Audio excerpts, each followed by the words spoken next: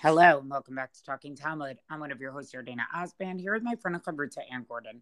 Our daf today, Masechet Ketubot, daf Tzadi Gimel, page 93. Well, the Gemara here has a Mishnah that really, to me, presents as a sort of word problem, like those math word problems we had to do in school. And it reads as follows. Misha Yanasui Shalosh Nashim. Okay, so we have somebody who's married to three women. Vamate, he dies. Ketubata shelzo mana, v'shelzo matayim, v'shelzo shalosh meot. Each of these women do not have a ketubah that's of equal value. One is worth a mana, one is worth two, matayim, and one is worth three. The ain sham el mana, but the estate only has a value of a mana. Cholkim b'shaveh. So then they all just get, it's just divided equally. They're each going to get an equal portion.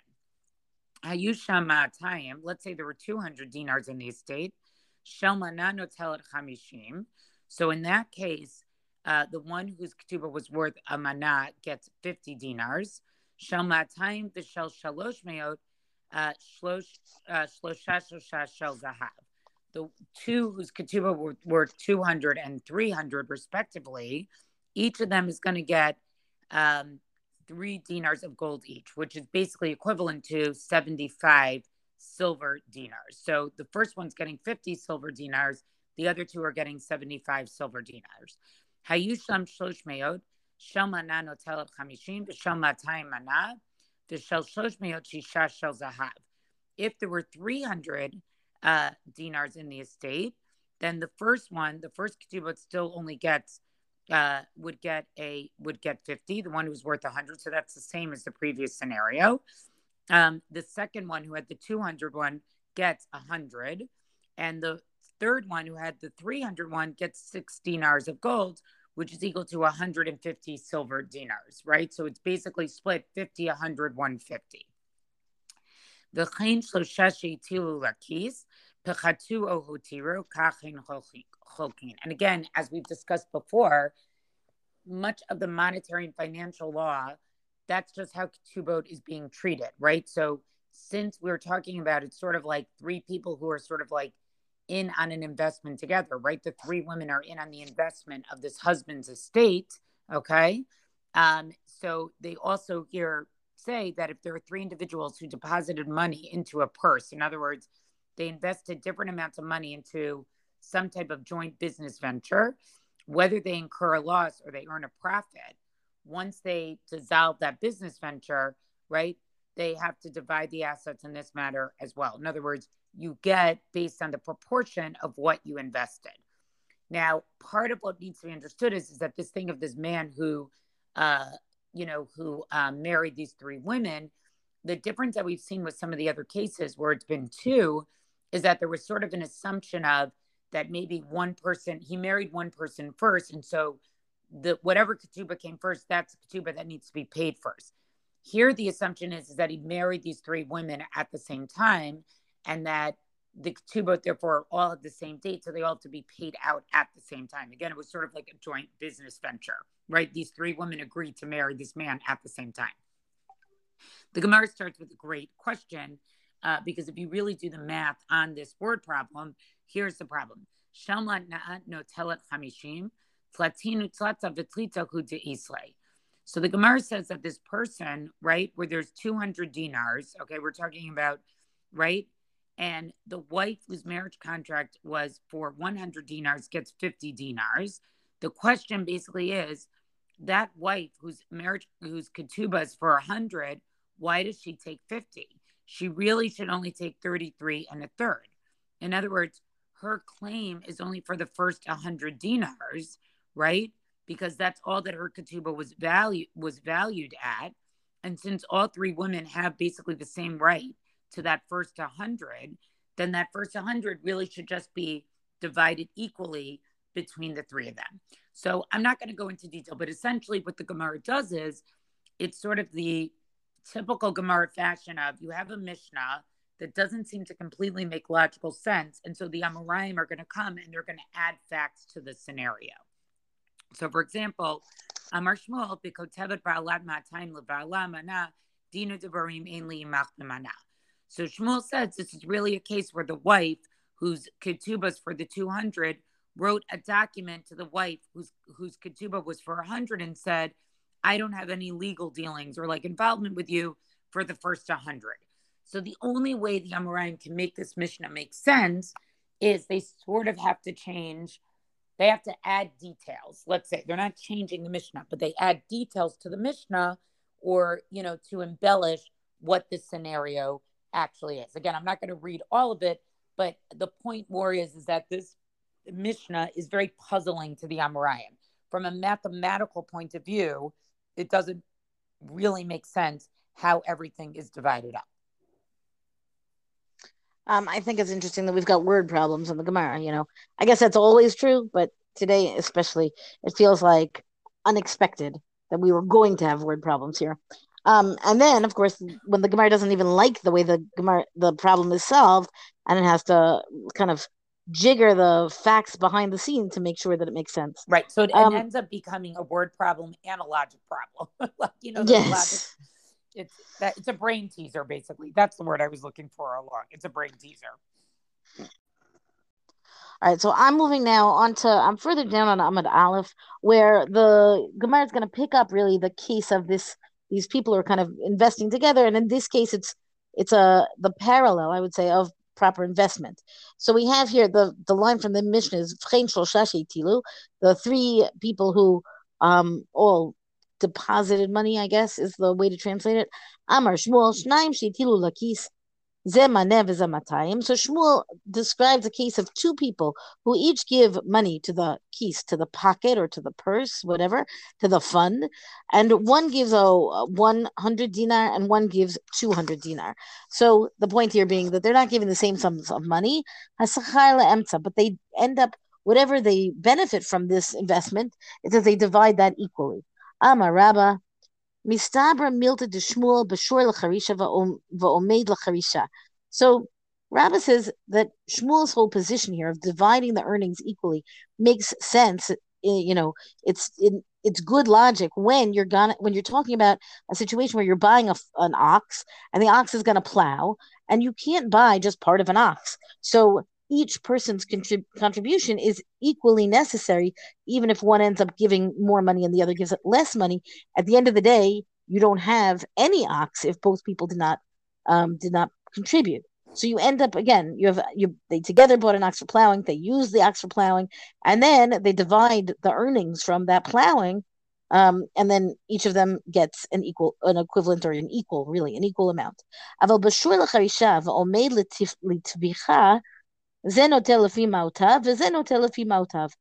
according to Rabbah, and this I think makes good sense, right? That when they buy an ox for plowing, and then instead of using the ox for plowing, what they do is they shech the animal, right? They use the animal for meat. Then they're going to also divide the income from the amount of whatever they got from selling that meat, because an ox is really a lot of meat. So the position here, Rabbah's position here, is that each person takes proportional to the amount that they contributed.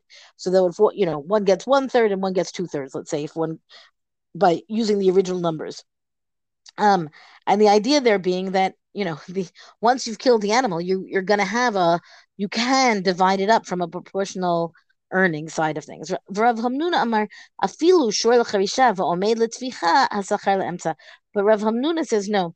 Even where they purchase the ox for plowing, so you can say that they're each going in, and each sum is equally necessary, and then they use the animal for meat in the end. According to Rav Hamnuna, they would still divide it equally. And there's a good amount of discussion in the Rishonim as to why this would be. And for that matter, the Gemara goes on to have an objection to Rabbah's statement, right? Like, it's not this. We can make this sound very smooth and straightforward as a logical kind of division of funds, and yet I think that once you delve into it, it's not so simple what the answer should be. It's not so simple to say each should get proportional, because they're not. It's not always that one is of lesser importance. On the other hand, it's not so easy to say that they should go even Steven, because there's also, it doesn't quite make sense when you're talking about what each person contributes. Okay. The reason I'm kind of summarizing at this point is because I want to get to the last Mishnah here, which is at the bottom of the daf, on Amud Bet. Mishayana Sui Arba Nashim Vamet. So we have here pardon me. We have here a complicated case. We have a woman who's married to four women. What did I say? We have a man who's married to four women and he dies. And now the question is, how are they going to collect their inheritance from him?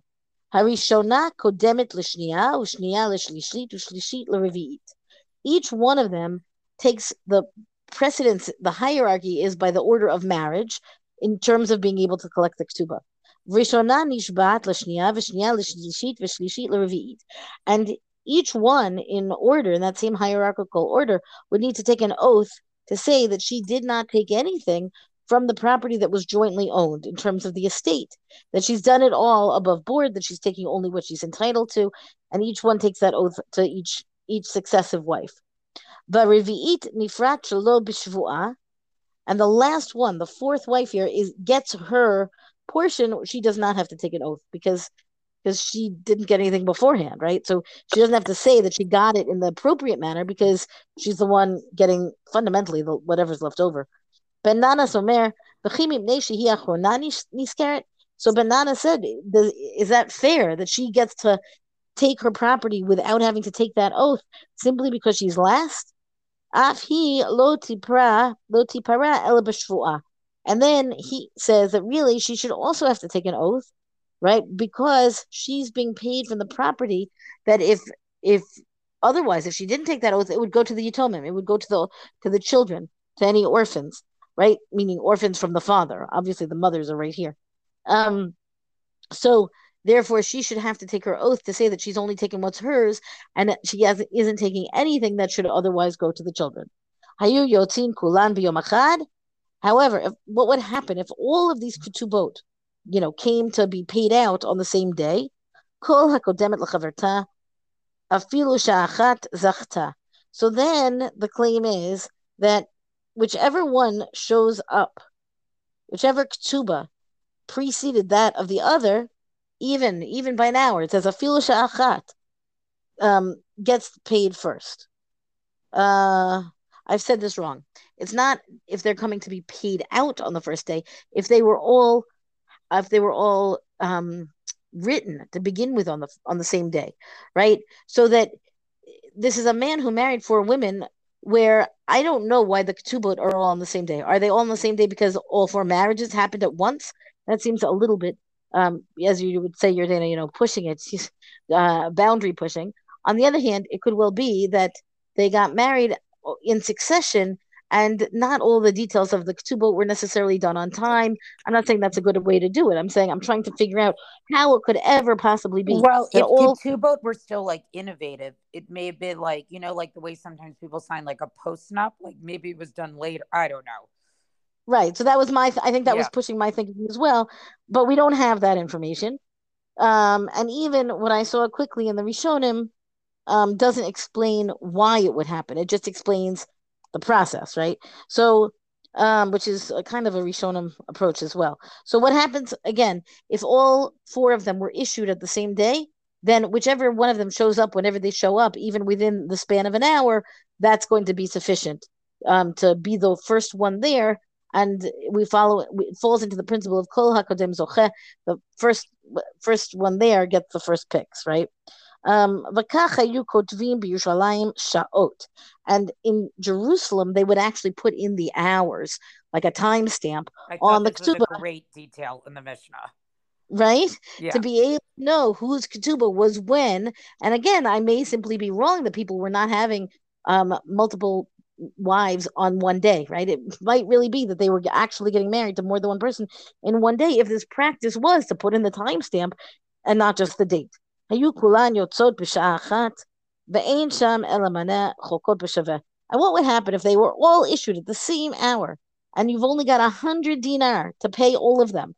Meaning now this is the Mishnah saying, I'm going to give you the extreme case where they were all literally at the same time and there was literally no money to pay all of them, in the sum that they should have had.